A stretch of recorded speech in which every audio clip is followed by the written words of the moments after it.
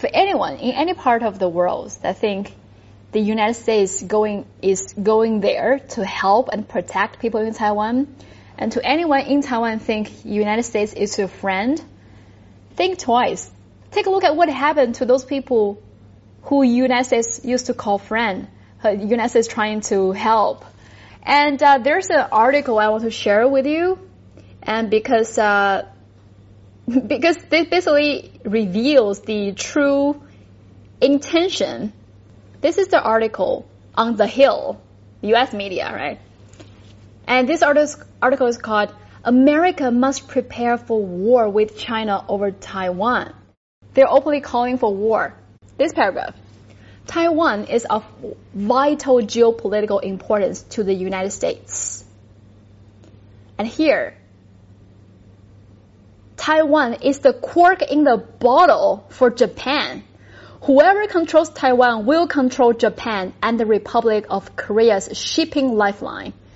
Chinese control of Taiwan will give it enormous influence over both Japan and Korea, fundamentally altering the strategic calculus in East Asia. I mean, they read their intentions publicly.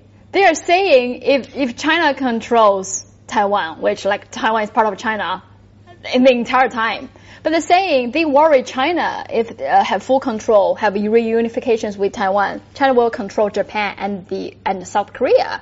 That means they are trying to do this. They try to control Taiwan, so their allies, South Korea and Japan, can join the United States to contain China.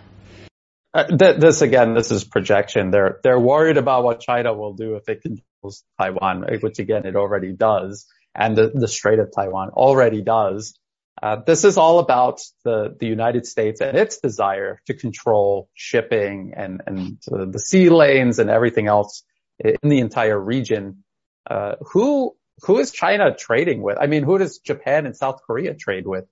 Their largest trade partner is China. So why would China disrupt sea lanes that its own trade depends on? This is projection. This is what the U.S. wants to do to encircle and contain China. And they've written policy papers about how they'll target maritime shipping, how they could close down straits. They've reconfigured the U.S. Marine Corps specifically for this task. They got rid of all of their tanks. They have these long-range rocket systems now. They're supposed to jump from one island to the other, be able to temporarily close straits, and it's all about stopping commerce. And who benefits from the commerce? Not just China, but also Japan, also South Korea.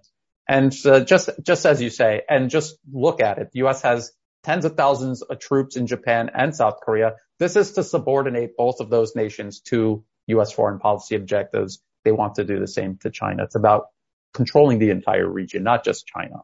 When you read an article like this, oh, what if China does this or that? Oh, China is threatening trade in the region. It's their trade. Why would they threaten it? It makes no sense. When you understand that, you can see right through this. But they know when they're writing this, so many more people will not see through it.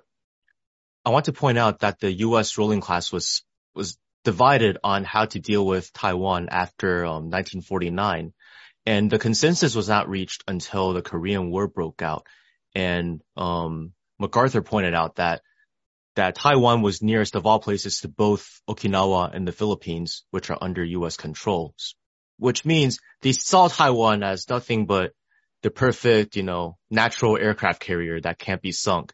So MacArthur argued that if Taiwan were lost to the communists, then it would create a comprehensive so-called defense network would be broken. But this defense network that the U.S. speaks of is really an aggression network. And I also want to point out, because I feel like we don't have too much time left, that the first country to ever attack Taiwan with a warship was the U.S. in 1867. And the country that supported Japan in invading Taiwan during the Mudan incident was the United States in 1874. The country that sold weapons to Japan during the First Sino-Japanese War, leading to China's defeat, forcing China to cede Taiwan to Japan, was the U.S. from 1894 to 1895. The country that actively pushes for Japanese containment of China is the United States, from the 19th century until today. So can we really say that the United States is our friend?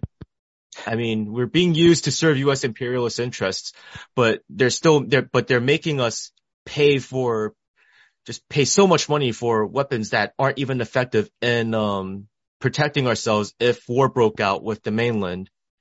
And, some quote Tsai Ing-wen from that interview she did, I believe, with CNN a few years back, that said, in an event of war with mainland China, Taiwan can defend itself from the first wave, after which the international community will join in. But this cannot be further from the truth, because nowhere in the Taiwan Relations Act does the U.S. state its obligation to defend Taiwan in the event of war. It simply states that efforts to determine Taiwan's status by non-peaceful means are matters of grave concern. Matters of grave concern can just mean, Nancy Pelosi or Joe Biden going on TV making a stern comment. And the U.S. lawmakers are keenly aware of this lack of commitment, because former Illinois Senator Charles Percy proposed changing the words grave concern in the act to security interest. But this was vetoed because it would commit the U.S. to war with China should cross-strait antagonisms intensify. And the senior Pentagon official Edward Ross at the time said, as the lone superpower, our interests are plentiful and our attention short. We cannot help defend you if you cannot defend yourself. So the U.S. has not just recently shown signs that it's not going to come in and defend Taiwan should war break out. It's shown this whole time. It's also shown throughout, over the course of, the last century, more than that it does not care about the people in Taiwan. The United States isn't our friend. It's the friend of, certain, beneficiaries of this sort of arrangement, the small segments of the ruling elite, but nobody else in Taiwan. Absolutely. And just think about it. The whole reason they're in this situation in the first place is because the U.S. sold them out to reestablish ties with the mainland. The U.S. wanted to use those new reestablished ties to reassert itself over China. When that didn't work, they went back to Taiwan as their last card in their hand. And now, you see the whole process start over, and they're right back to using Taiwan as a battering ram against the mainland. It's very sad. It's sad to see. And this is why they pick young people, because older people wouldn't fall for this. This is why they pick young people here in Thailand and in neighboring countries. They're the only ones that will buy into this, when in reality, if you just take a few minutes and think, use logic and reason, you will see that it is a formula to burn your country to the ground. And at the end of the day, it will be, just like you said, it will be reunified one way or the other. Just pick which way you want to do it, peacefully or in violence, as a battering ram for the U.S., who is simply using you. Peacefully with dignity. That's what people don't get. Peaceful reunification is the dignified way of reunification. And it's the form of reunification where both sides can sit down and talk conditions. I think, these recent events show us that so-called Taiwan separatism is not true independence, but it further embroils Taiwan into, serving U.S. imperialist interests. I believe true independence means independence from this sort of hegemonic, unequal relationship where you don't even have dignity as a human being. And I think this sort of independence can only be achieved through peaceful reunification with the rest of China, where we are equal citizens with equal rights, and we actually have our voices heard as equal citizens and not subjects of empire.